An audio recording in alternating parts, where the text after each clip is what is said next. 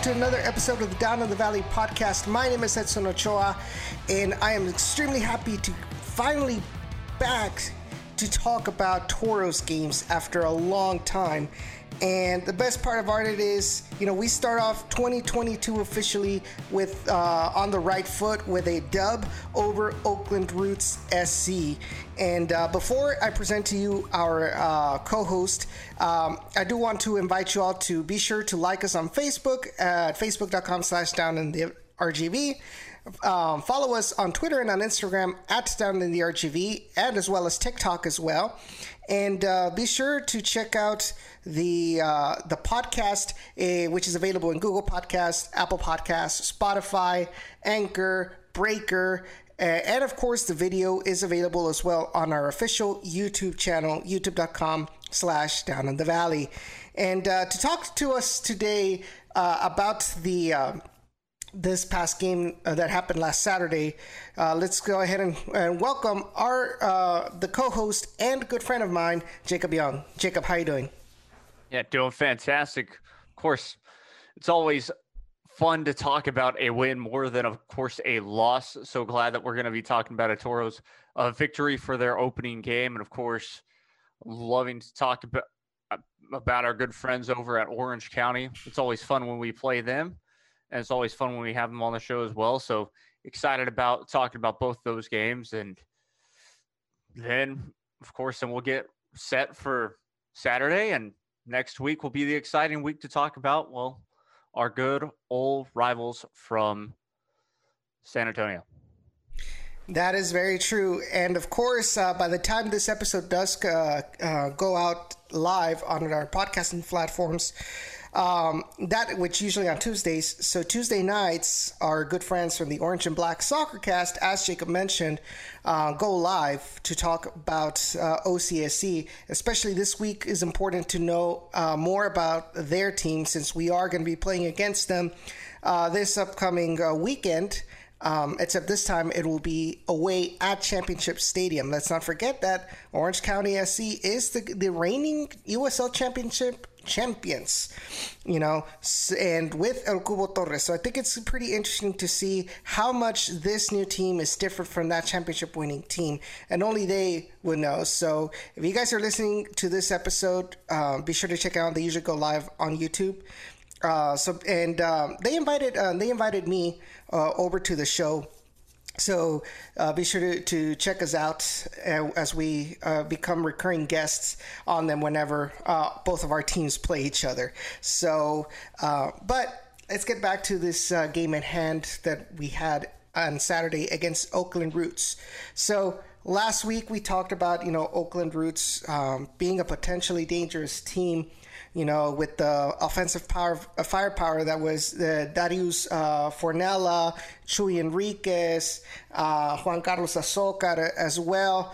And really there was not a lot of things that we knew 100% about the Toros. Wilmer Cabrera, as we mentioned before, Wilmer Cabrera tends to be, very secretive about what they talk about, what they release, to the public. And but one of the things that he did mention was, they were trying to make sure that this defense was a bit more cohesive than last season. Last season there were multiple times where the Toros, had these cases where they had the lead or they had the draw, and offensive mistakes at the last couple of minutes of the matches would cost them, crucial points, in multiple matches. Obviously, we always talked about the fact that he really wasn't very confident about his outside backs, to the point where he had Juan Carlos Azócar and Babu Karjai, who tend to be more offensive midfielders, playing as outside backs for the last third of the season, and so at the pregame conferences, he was talking about that with what he had seen in preseason, with the inclusions of Luka Milosevic, Robert Coronado, Jonathan Ricketts, he saw what he felt the potential to have a more cohesive unit a more talented defensive lineup that'll bring some stability to this club. You know, he mentioned that he was not very keen about what he had gotten or what he came up with last season as far as squad. He said it was good. It was a good squad, but he needed something that went along more with his vision. You know, we talked about many times how last season's squad was pretty much put together at the last minute with the part spins here and there, you know, and see what comes up with, you know, and even then he made it to the playoffs with that squad. You know, he mentioned one of the quotes that he mentioned, and it sticks with me because he said, as a head coach, or as a head coach, I would have loved to have kept that 70% that left. I would have loved to have kept most of them to continue the process.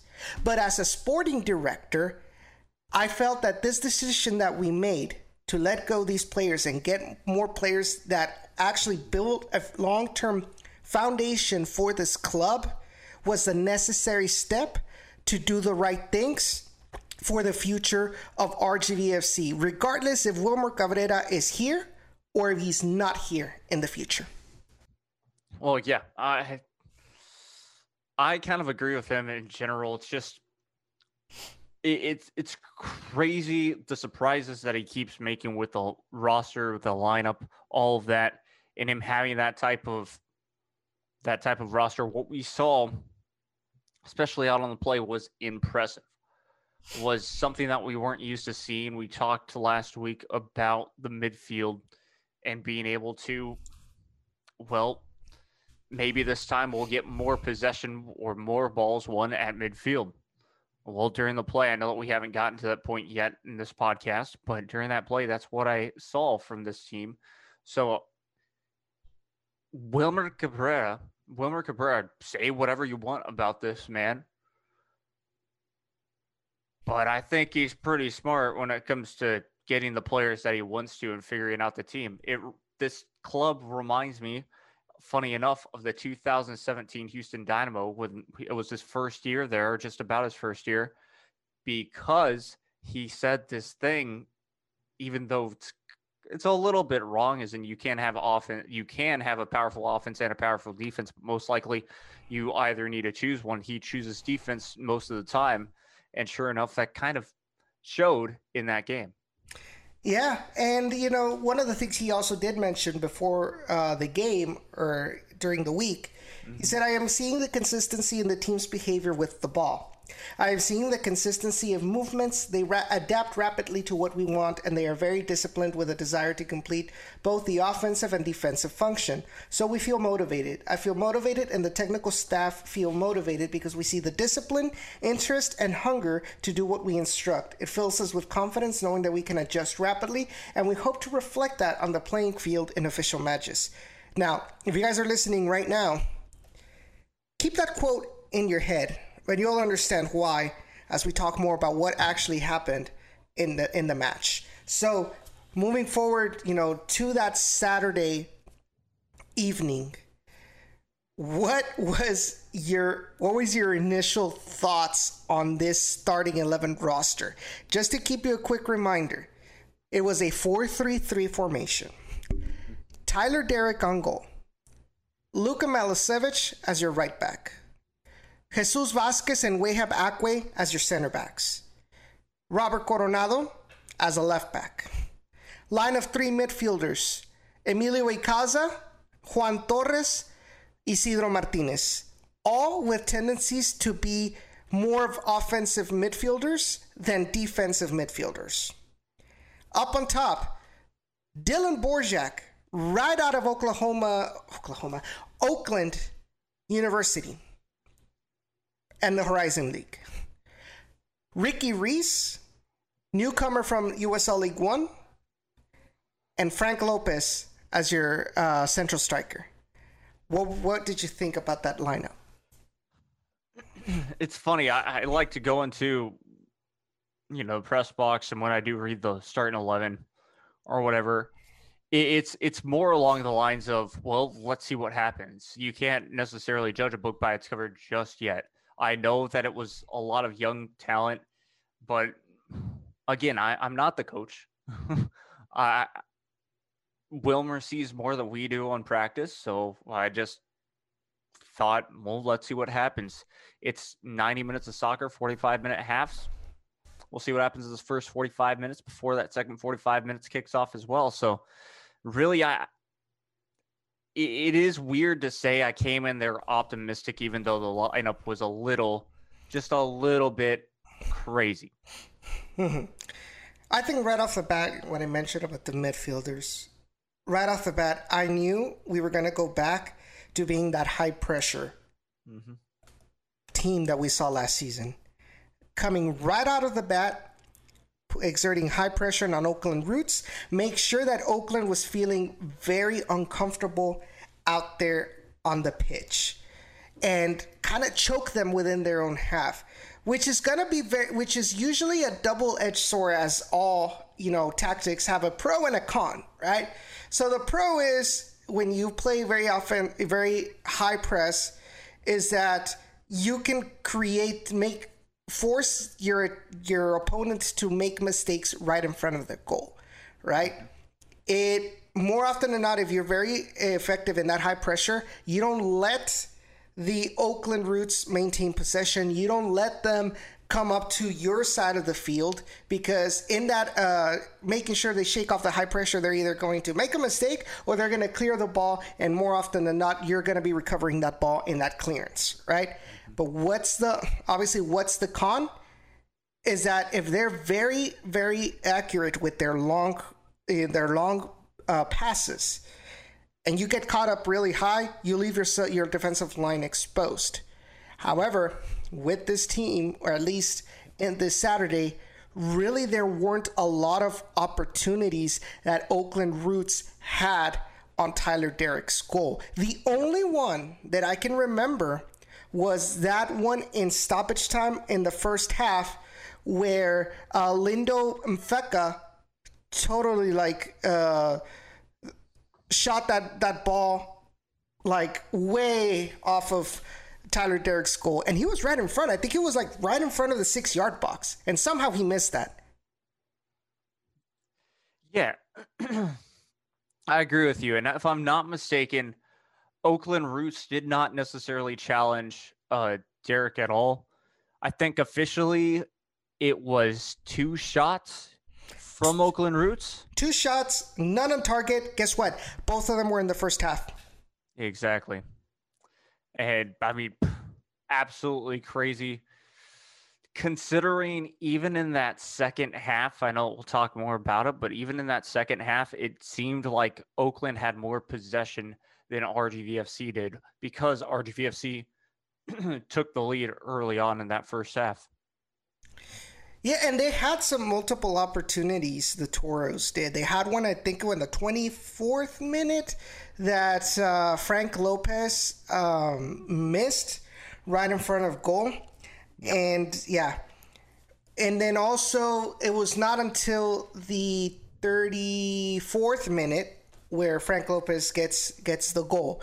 But let's kind of focus a little bit more so on the defensive side. So, obviously, those 4 defenders, it's the first time we had seen them play together. Now, even though Oakland Roots didn't really do much, what were your thoughts on that defensive line? To me, I liked the leadership from Jesus Vasquez. I liked how he paired well with Wahab Akwe. They were very much in sync together.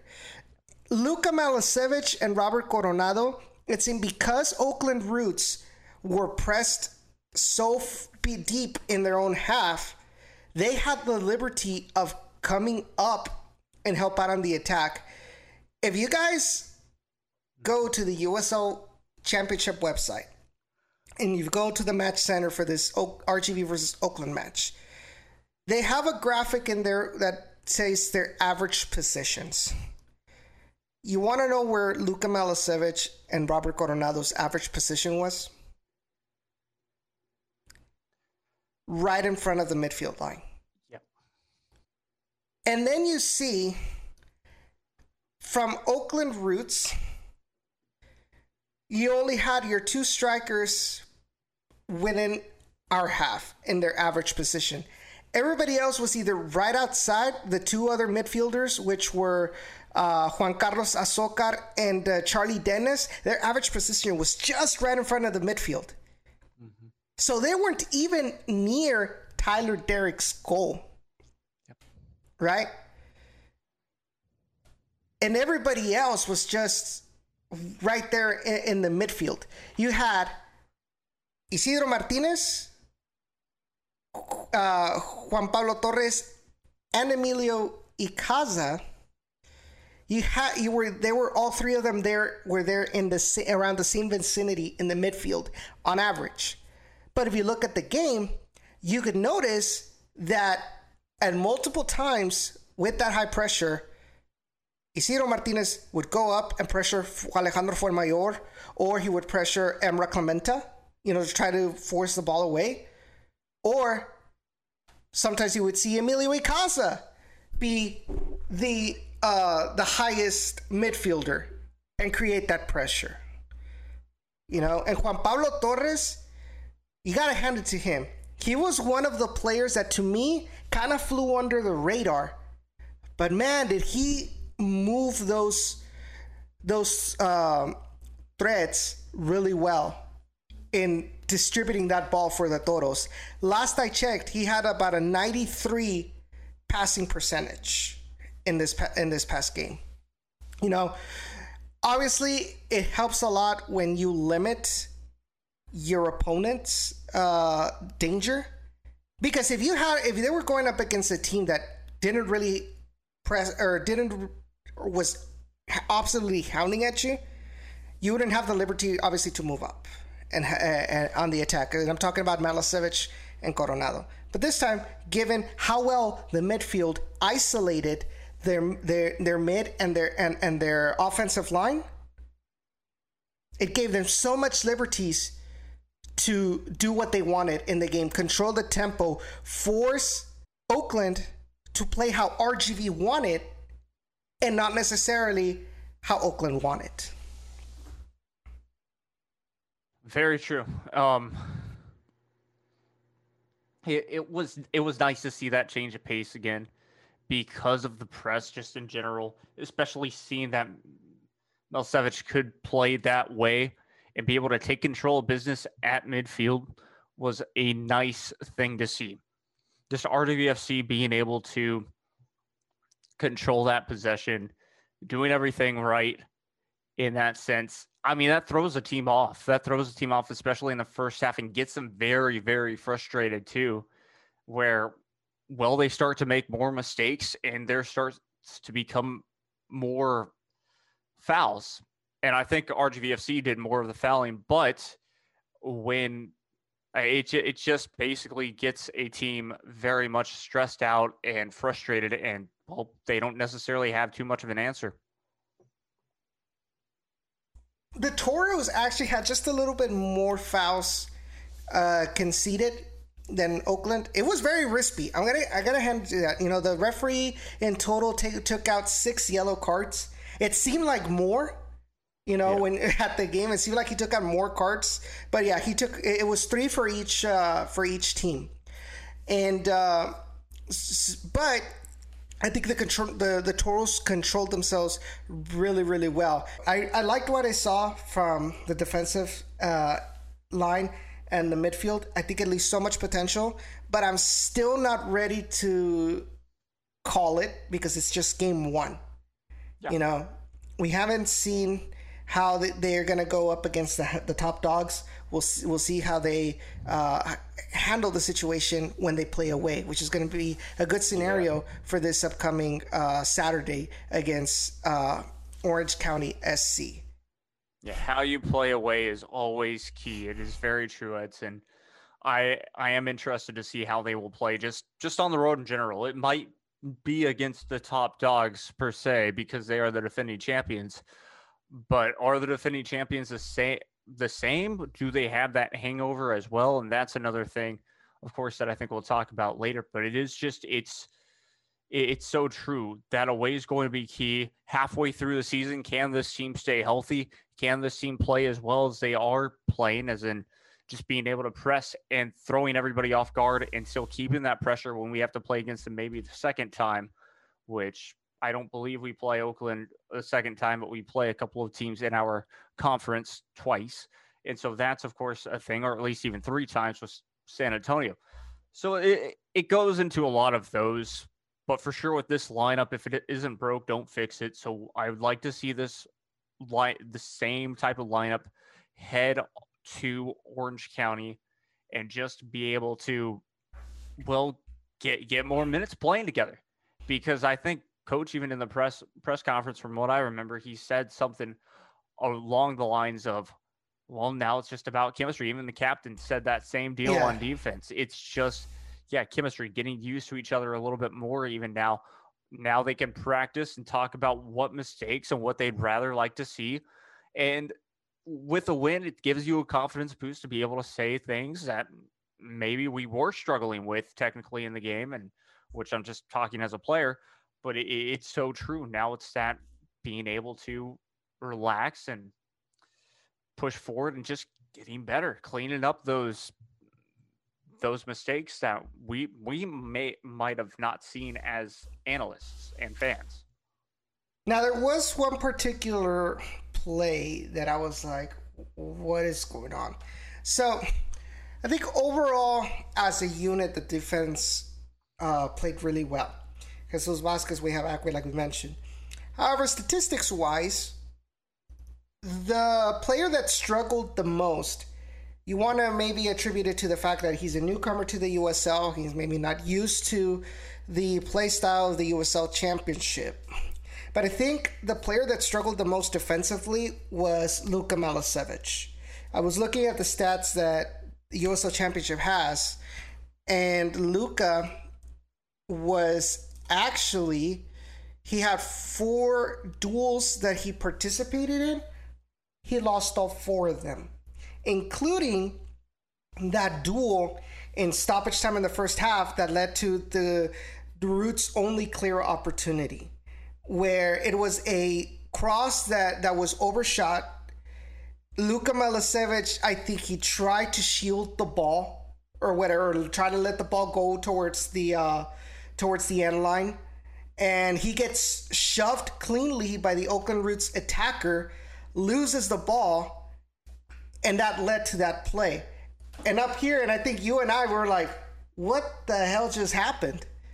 But other than that, it's one of those things like you mentioned, Jacob. It's those mistakes that Wilmer Cabrera is going to have to analyze, that the defensive line is going to have to analyze and minimize those errors to make sure that they don't happen again. Because this time we were lucky. Next time, we may not be as lucky. Yeah, I remember that whole conversation in the booth. It was the same thing.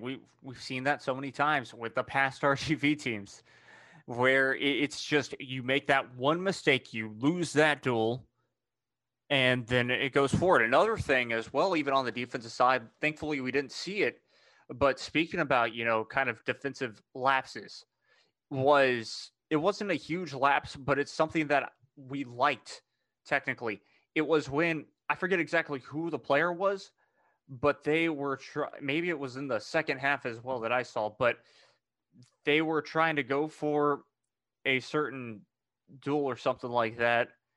But instead of going full towards a certain challenge where they were going to get beat, they backed off and didn't allow themselves to get beat so that they'd be ready for that offensive counter or that offensive build for a chance in at goal. So that was something very cool to see, that our defense did not allow a mishap where, from New Mexico United last season, where it lost RGVFC, I believe, 3 points on that road. So that was something very cool that I witnessed. I believe it was on the left wing, or RGV's left wing to be exact, where they were pushing up. So that, like I said, I think that was a very good sign on that defensive side, even though it could have gone terribly wrong, where if he goes through with that challenge, he gets a beat, and somebody's left wide open on the wing or something like that, or he's able to dribble past him, and all of a sudden it's an attack without a defender down there. Robert Coronado, man.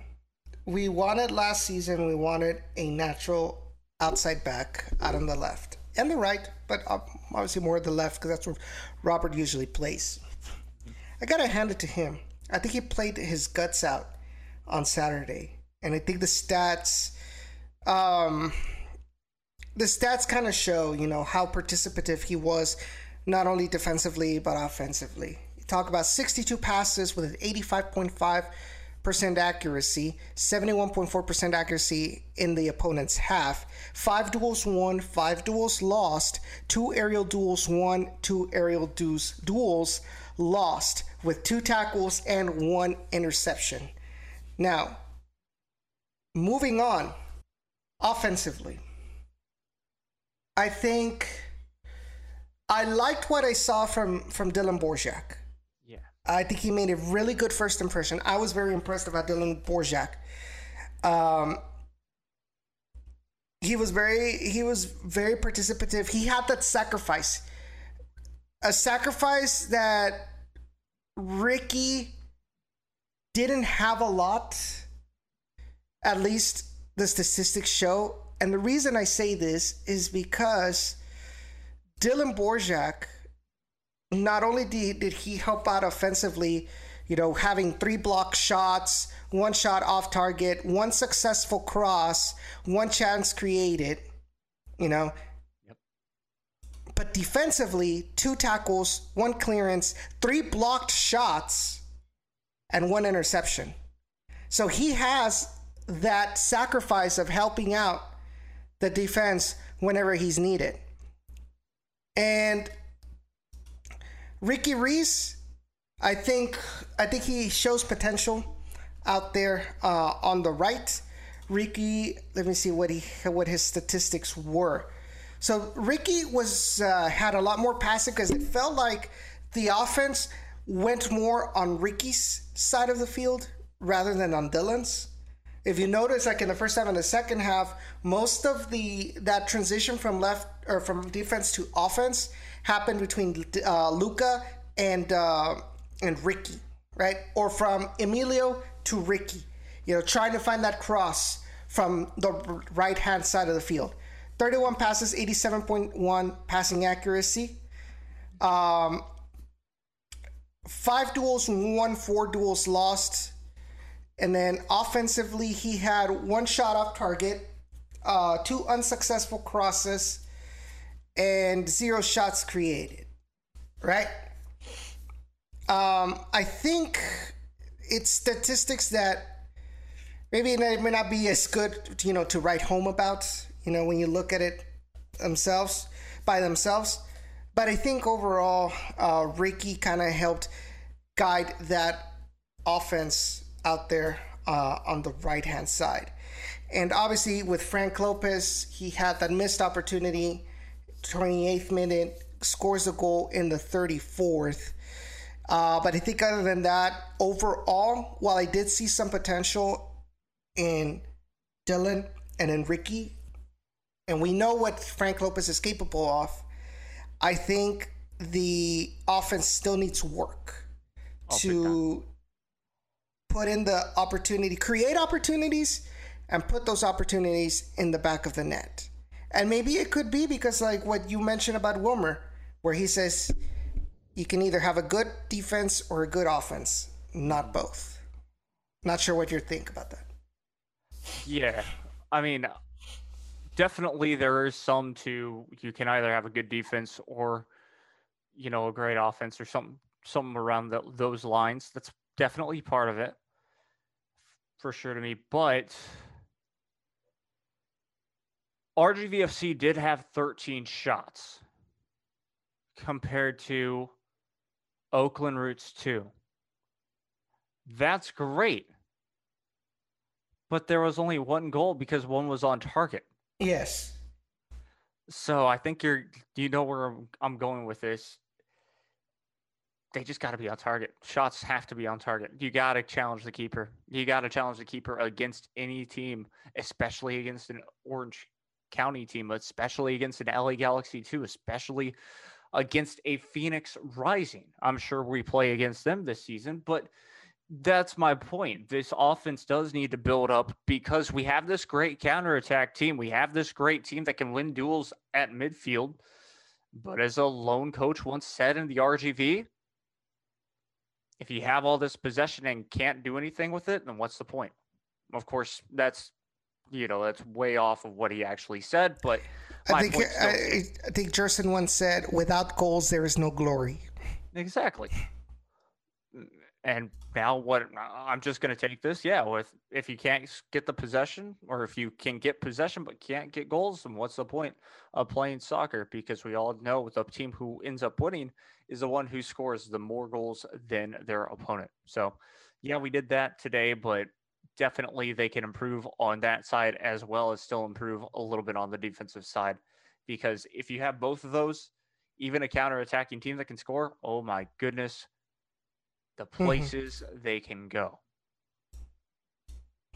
Yeah, I definitely agree with that sentiment.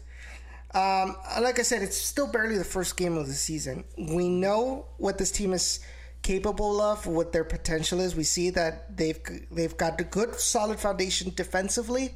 Now we just need to build up on it offensively. Now, if we're in the middle of the season and we're still having these issues with not putting in more shots on target, then yeah, that's when questions are going to have to be raised. But right now, it's like we're starting off with almost completely new roster. This offensive line is barely starting to get used to each other. So we'll see how the games continue to evolve. Now, as far as the goal is concerned, we were talking before about how this high pressure from RGV forced clearances that maybe they weren't really ready to make, right? Well, that's exactly how this goal started. The defense from Oakland was forced by Dylan Borjak, if I'm not mistaken. That was him who was exerting that high pressure. Yeah, Dylan Borjak forces Alejandro Fuenmayor to clear that ball out. And Luka Milosevic is the one that intercepts the ball right in front of the midfield line, right?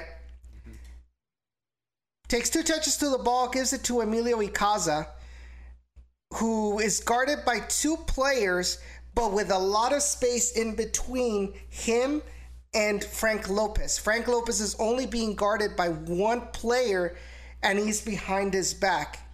And he's not even in a position to where if Frank Lopez receives the ball, he's going to be able to make a decent tackle to not allow him to turn or to not allow him to get the shot, right?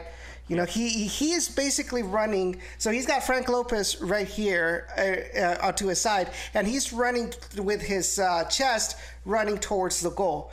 You know, so you're not going to be able to react on time to take that ball away, right? So we continue that play.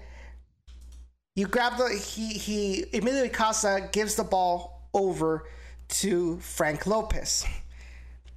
Emilio already ran waiting for that 1-2 pass. He already left his two defenders behind him in that run. The most logical decision to do is give that ball first touch towards Emilio Icaza. Am I right or am I wrong? Instead, Frank Lopez, he's only got 1 defender. He already opened his legs, with leaving him space between him and the goal. The goalkeeper, from what I can tell from his posture, and his location, he is expecting, like I mentioned, that pass to Emilio. But instead, Frank gets that shot into the back of the net. Yep. Really intelligent play by them. Oh, definitely. And I think you explained it perfectly well there, Edson. I mean, what else could he have done there that would have related into or the same result, basically? It's very impressive of what he was able to do and just create those build-up plays. That's huge. Now, One thing that I do want to mention, though, on another attack is, well, the set pieces. And I know you and I kind of talked about it in the booth. But with 6 corners, how many of those were played short? I think most of them, not all of them. Yep. How many of those were successful? About none. Maybe a couple of them were actually, worth At it. most one. Exactly. It just get it up in the air. Play it in the box. Crowd the keeper. They're going to be more successful than if you try and play it short, because the defender is right there all the time to be ready for that. You always play for a tactic, most likely, for a visiting team or for any team. You put a player there to make sure that stops for that short corner so that they can get it inside. Yes, most likely those will be headed away, but I think that's a better chance than playing it short and getting it taken away 3 seconds after you do that. However, and this is where I play devil's advocate on this. Okay. How many of the players do we have are notorious for winning balls in the air? How many players do we have are tall? Frank Lopez isn't tall. No, he's not. Emilio isn't tall. Mm-hmm. Isidro isn't tall. Ricky is not tall. Dylan isn't really tall. Who are the only tall players that we have? Defense. Just about, yeah, our defense, yeah. Acque and Size, who was on the bench. That's the only reason why I think RGV is preferring to make short crosses from corner kicks. Because we don't have players right now that can compete with the defenders up in the air. That's the only reason I'm thinking. I'm not saying that's what it is. But in my point of view, that's what I think it could be the reason why. Like I mentioned to you up in the booth, I'm not happy about it. I don't like short corners, but I think in this case, given the circumstances, really, what else can RGV do? In the end, I think either way, the chances aren't created in corners, either long or short. But I think at least in short, they'll be able to kind of work with their advantages and probably get better tactics to exploit those short corners.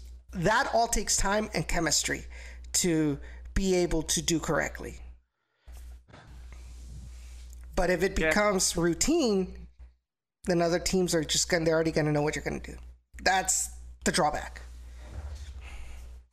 Yeah, so there are pros and cons to that, especially when your team is not the tallest and you continue the trend of RGV players not being that tall.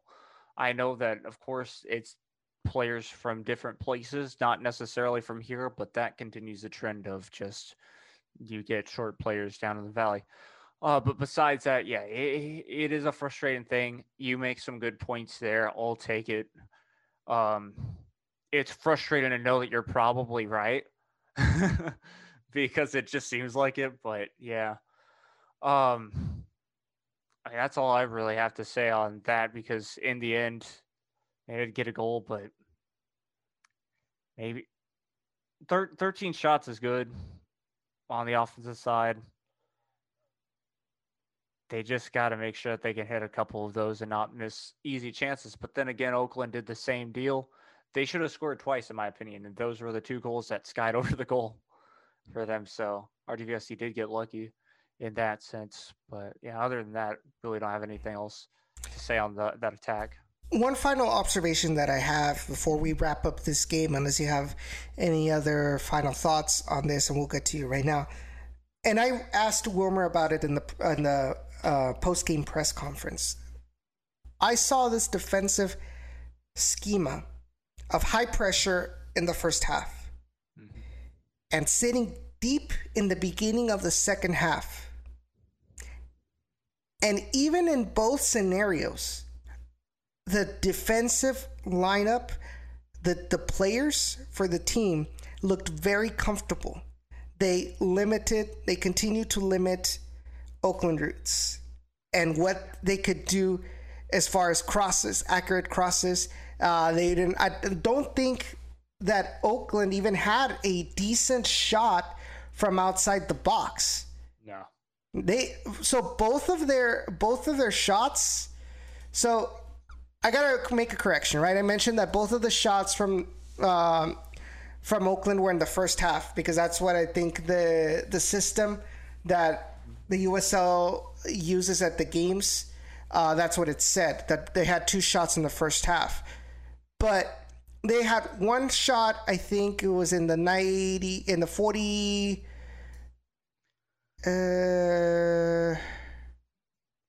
It was in stoppage time, which is the one that he skied, right? Mm-hmm. And then the second one was not until the 90th minute. So both shots from Oakland were in the stoppage times. Yeah. Both of them were inside the 18-yard box. So the Toros were able to shield and not give them room to shoot from outside the 18. Mm-hmm. They weren't allowing them to come into, as what I mentioned from the average positions on the heat map. On average, they weren't even close to the 18-yard box to create danger. In both sides of the spectrum, high pressure and sitting back.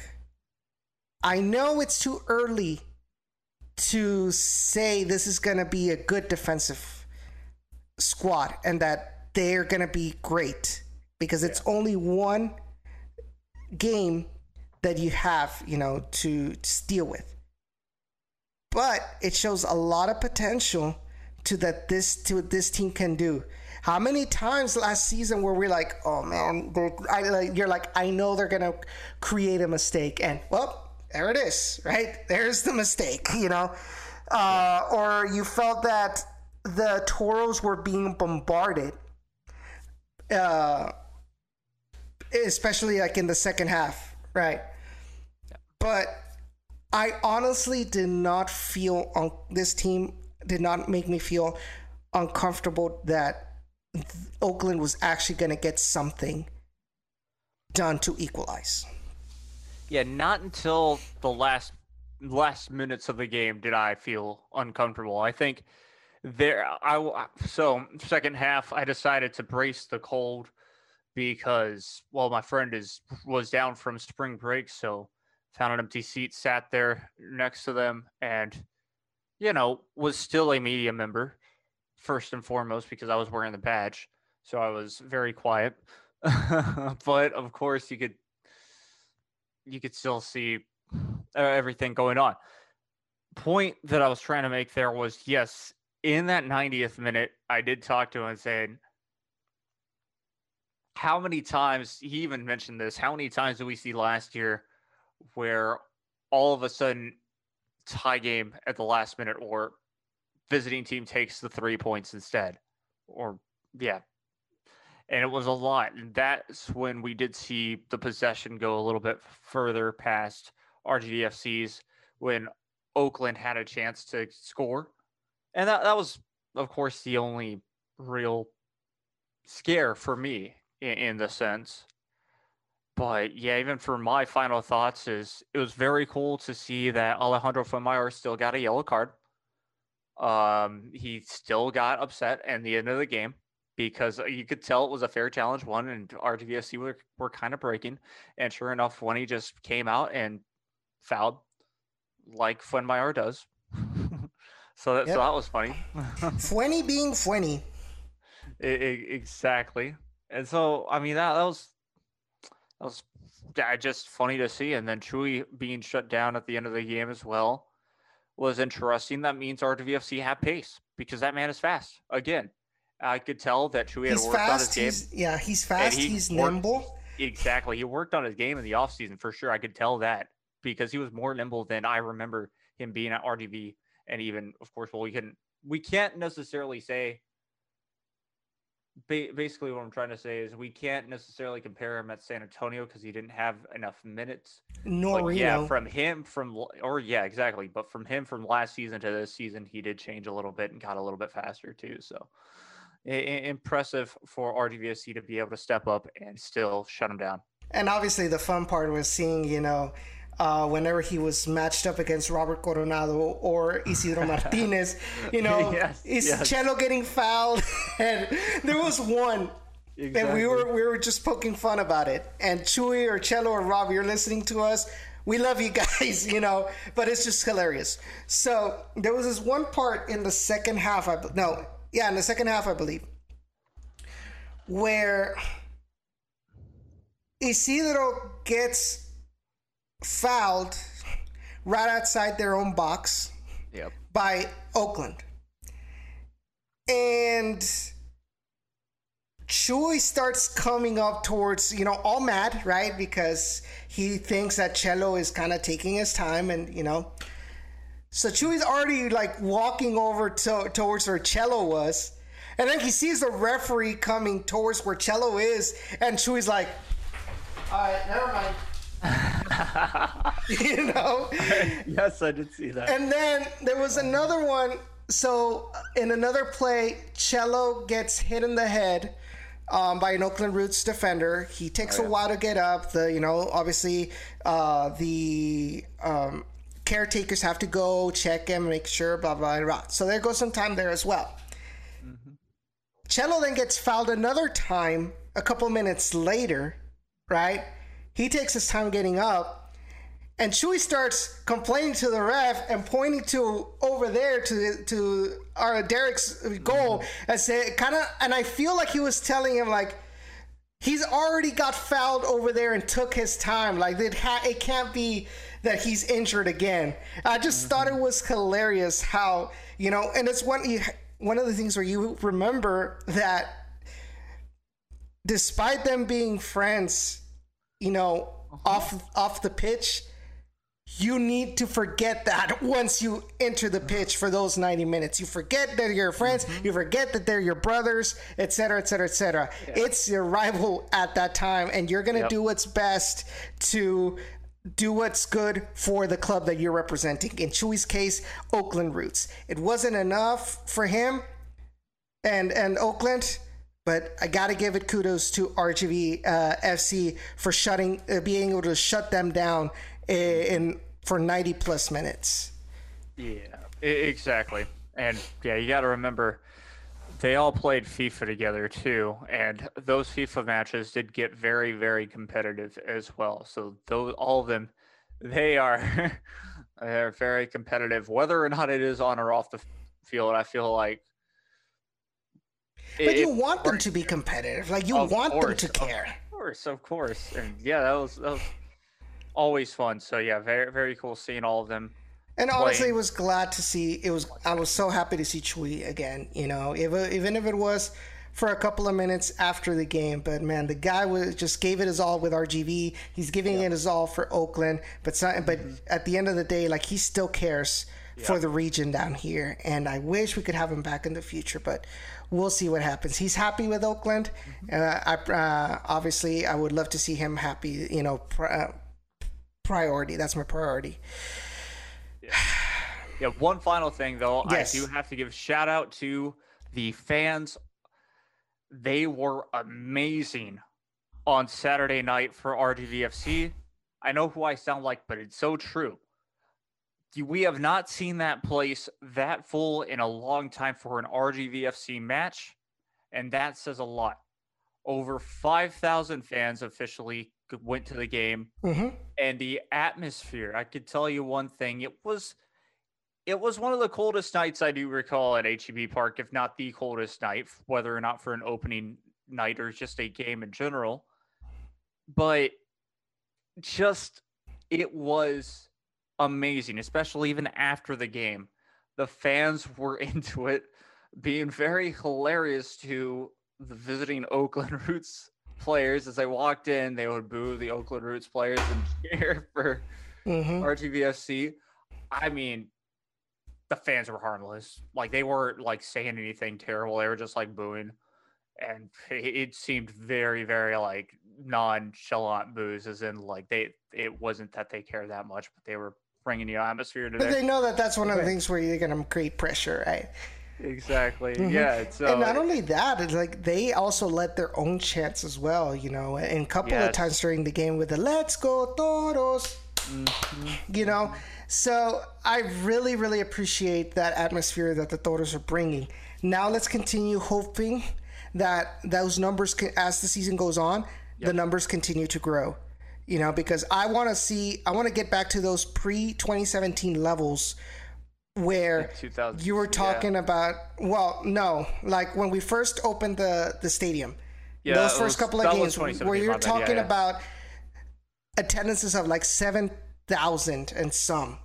And then all of a sudden we get down to like 3,000 and 4,000, back in 2020, So I really hope to see that one day we can end up even filling the park, for a Toros match and not for a Liga MX match, But that's going to take time.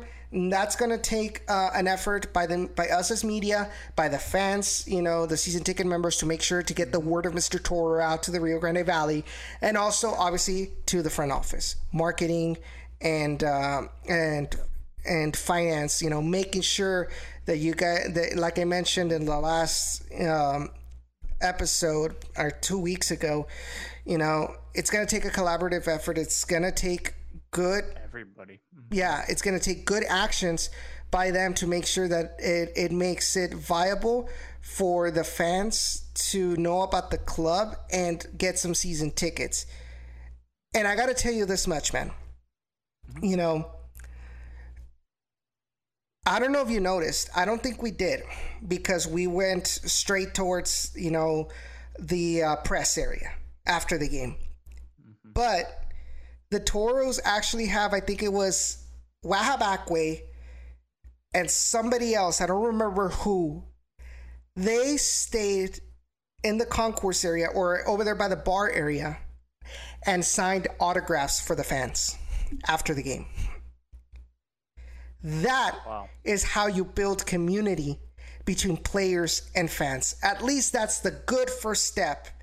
And I applaud whoever made that decision. I applaud them for taking that initiative, because in previous years, it was usually the players that would go up and sign the autographs over by the Stampede area if they had the availability. But it was one of those, sign and then move on, right? You didn't really give them time to meet the fans, to get to know them, for the fans to know the player, have a conversation with them. I think it's a good first step into building that. There's still a lot more to grow, but at least we're seeing that they took what we said 2 weeks ago. They took it to heart and acted upon it. Now, I'm not saying that we are the ones that caused them to move. This was probably planned before. Yeah. But at least the fact that it went public that this needed to be fixed, they took it even more serious that, hey, we need to make sure we put these plans in action, because the fans are realizing that we can't continue with the status quo. So kudos to RGVFC FO and the players that took their time to have those autograph sessions with the fans. Yeah, I think even in a couple of the press game or the post-game pressers, the press game posters, that's an interesting word, but the post-game pressers, I think one of the players, I forget who it was, said that. Exactly. It's like, without the fans, we wouldn't really be here. Something like that. Actually, never mind. I'm thinking of yesterday's NASCAR race, but it is true that does apply. Without the fans, they can't play. They wouldn't be here because, well, it's part of it. The fans pay their salaries. Same with sponsors. Because the way it goes is you get fans to go, sponsors take notice. People are going to this event. Let's try and put money into this to say, oh, then of course buttload of stuff comes up and they get, revenue, ad revenue and all of that from their own stuff. So it is true. Without the fans, players wouldn't be playing soccer and all of that fun stuff wouldn't be coming after. So it is very cool that we saw that build. Thank you. So before we move on to the next game and we start giving our predictions to the match against Orange County SC, the USL Championship Power Rankings came out today, Monday, the 14th, as we're recording this. This match against Oakland Roots got us from 16 to 14 in the power rankings. Behind El Paso, who lost 3-1 to Sacramento Republic.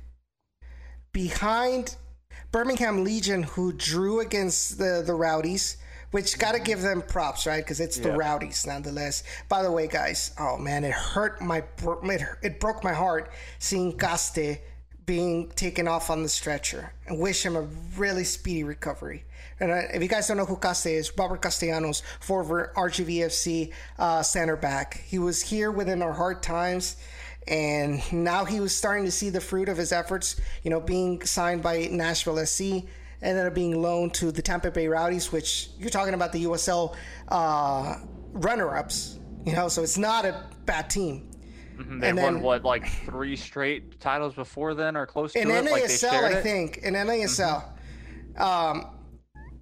But they're consistently up there, right? Fighting for that championship here in the USL. And then 18 minutes in, in your debut with the Rowdies, and you sprain your ankle, you have to be carted off. Just so heartbreaking for him. And like I said, I wish him a speedy recovery, man, if you're listening. He's a huge friend and fan of the podcast as well. So, yeah. But as I was saying, somehow, even then, we still only managed to get 14. And this is what they said. They said the Toros managed only 1 shot on target against Oakland. But that produced Frank Lopez's goal and the results that might fly under the radar a little in terms of how solid the hosts were. I see no lies in that statement. Yeah, I think that's a fair way to put it. Now, I didn't watch, El Paso Locomotive game, so I can't say how El Paso did as long as RGVFC are ahead of San Antonio, because San Antonio, for the most part, didn't look the best in their game. I did watch some of that with you, Edson, up in the booth, and while we were, watching our RGV play against Oakland Roots. So as long as that's a thing. But it is true. That statement is a good way, a good balance. But somehow, some way, I would say it's Kirk Herbstreit's fault for RGVFC being where they are. They deserve to be further up, I think, in the rankings, even though they did say a true statement of.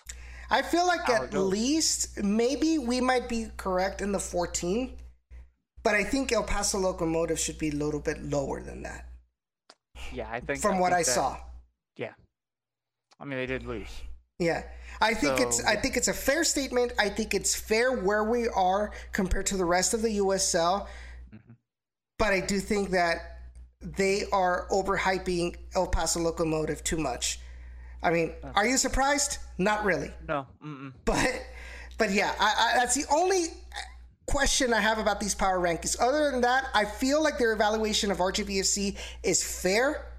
But it is a positive note, like I mentioned, to what we might see from the Toros in this season. Now, moving on. Yeah, go ahead. Real quick, where are Phoenix Rising on that list? Did they lose or did they win? Oh, they won, dude. They they won? Okay. Yeah. Well, then they scored. You know what? So they scored by the second minute. They were already winning 1-0. Okay. Then yeah, they deserve to be way up there, so they're fine. Yeah. San Antonio in 4th, but yet they tied Detroit City FC. Once again, they're overhyping San Antonio and El Paso. Man, it's like the AP poll and the college football media always overhyping UT. I'm sorry, but not sorry at the same time, because it's so true. It's like, guess what? UT Austin this year, just watch in the summer preseason rankings, they're going to be ranked somehow, some way in the top 10. Don't know why, because they haven't been that well. This is way off topic, but it's true. That's going to be a thing, and everybody's going to say they overhype them, and then all of a sudden, they lose a lot of other games and go to a crappy bowl like every other crappy team that plays in a bowl. But yeah, that's besides the point. We're talking about USL soccer. Yeah. It's like they drew against the 18th in the power rankings, but somehow that's still good enough to put them in 4th in the power rankings. It makes no sense to me, but anyway. And they were home too. Yes, exactly. And of course, this whole dilemma with the stupid blackout kits. Even their announcers were like, yeah, we can't tell who these players are, especially the ones that, that haven't been here for a long time. And it's like, no shit. Everybody's been telling that. Everybody told you that it was a bad idea. And the NBA had the same deal where both teams were wearing white and they had to make one of the teams change it. Oh my God. Yeah, the USL can't make them change their numbers or jersey. Yeah, to be fair, number one, I mean, even if you make them change their jersey, their away jersey is also white, and Detroit City was going to wear white. But they could have just told them from the get-go that they announced them, no, blackout numbers are a no-go. And no ifs, ands, or buts about it, because it is in the USL regulations. Yeah. But anyway, that should not concern us.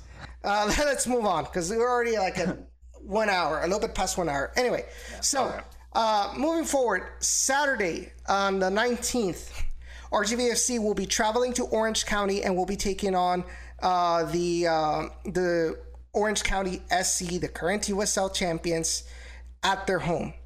Now, Orange County SC are coming into this match having lost 2-1 against Colorado Springs Switchbacks. And they're not a bad team at all, especially with them still containing Haji Berry. But now you bring in the firepower of Elvis Mo, into the fold. They are a very dangerous team on paper. And even with El Cubo Torres, Orange County SC really didn't do much against the Switchbacks. They had more possession, yes. They had 7 shots. It was pretty equal. 8 shots by the Switchbacks, 7 shots by Orange County. Yep. Here's the difference. Out of those 8 shots, 4 of them were on target from Colorado. Out of the 7 shots from OC, only 1 of them was on target, with 4 blocked shots. So, and you see that they have a tendency to shoot from outside the box, at least in this game. So, what are your thoughts? What is your prediction for this game against OCSC? Well, it's interesting because the cool thing is Wilmer Cabrera knows how to coach, or knows 2 of the players on Orange County SC because he's coached them.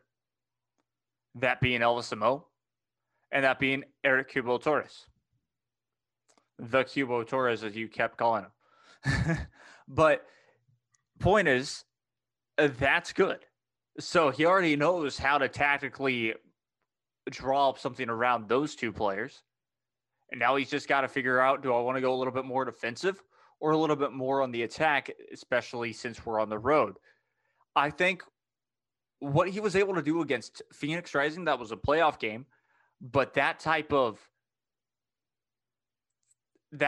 fire, that type of attack, kind of, that's good. I like that. I think he could definitely do something of that sort with the team that he's got right now, too. So remember what we said before, he's got to be able to kind of change things up. I don't think that you changed it up too much from what you played at home, because I still think that was a good enough defensive performance to where you can play that anywhere. So that's definitely a possibility.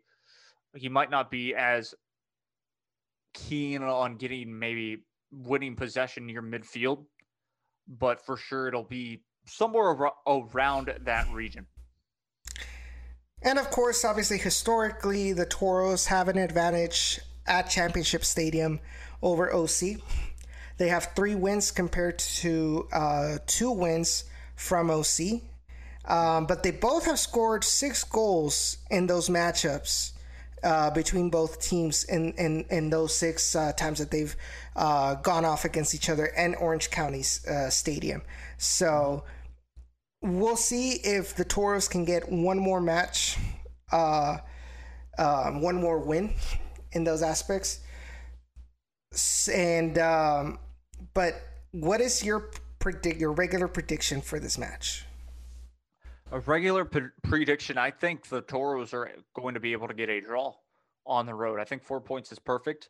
And the way that they were able to play against Oakland Roots, with, of course, being able to now focus and figure out, where their weaknesses were and fix a little bit of those leading up to it.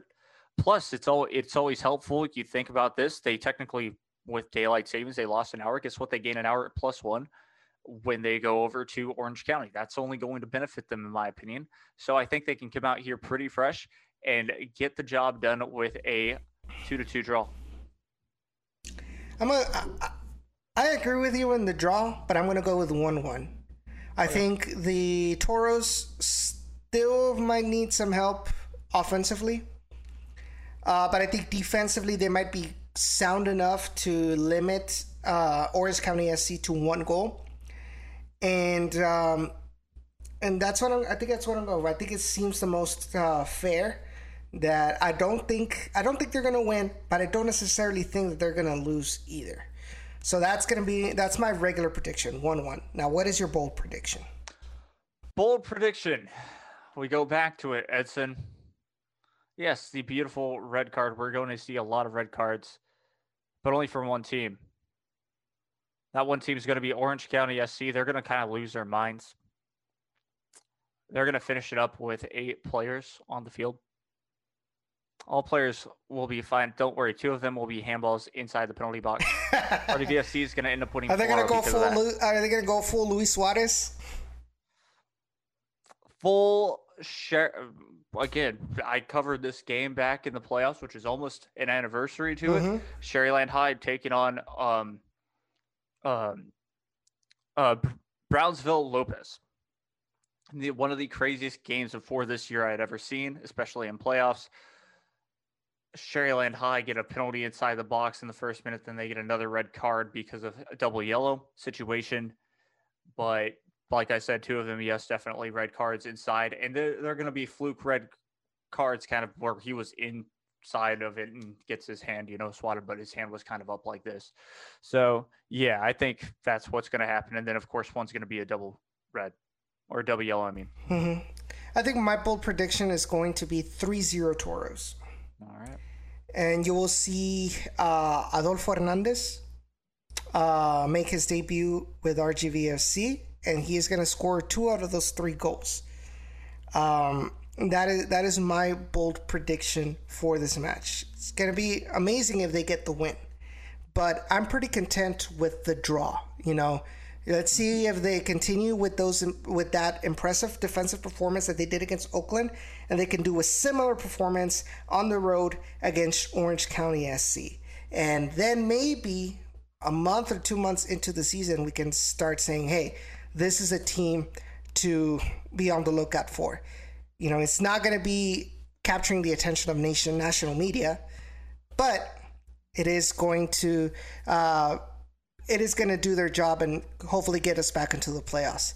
By the way, huge shout out to Sebi Salazar from ESPN Plus's Fútbol Americas for naming this shirt, this RGVFC away jersey, as his best USL Championship away jersey on his show. Huge shout out to Sebi. Yeah. I think that's definitely, that was a great thing. It's that simple of a kit that is not too flashy, but at the same time, it just blends really well. Again, talking about it with my friend, it's like, what sponsor isn't more perfect or is more perfect than Reliant and the RGVFC and Reliant partnership? It blends so well. In the end, I'm also unlike Nature Valley. Unlike Nature Valley, exactly. I talked about it with him and with my friend, and we even talked, Yeah, it wasn't even printed on, right? It was sewed in. Yeah, it was a so patch. It was a patch. It was made from similar material from the league badges.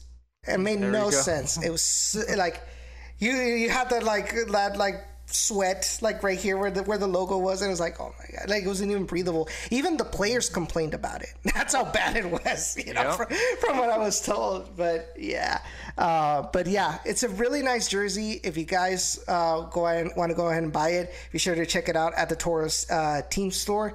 I think it's like I said, it's the best jersey that anybody has ever given the Toros in all of its existence.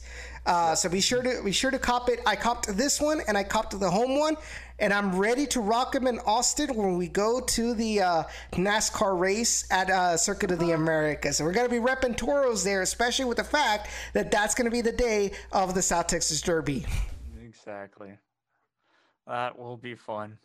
But guys, that's going to be it for us tonight. Just quick reminder, be sure to follow us on all of our social media at StoneRGV on Twitter, Facebook, Instagram, and TikTok.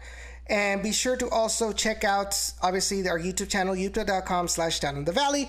If you guys want to see the video version of this, be sure to wait until like Wednesday or Thursday when we will upload the video of our recording up on YouTube for y'all to, if you guys want to see my ugly mug, then go ahead, but I wouldn't suggest you torture yourself like that, right?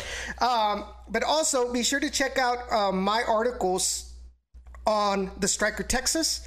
Obviously, new subscribers get a free 30-day trial, so you can have access to all of our premium content.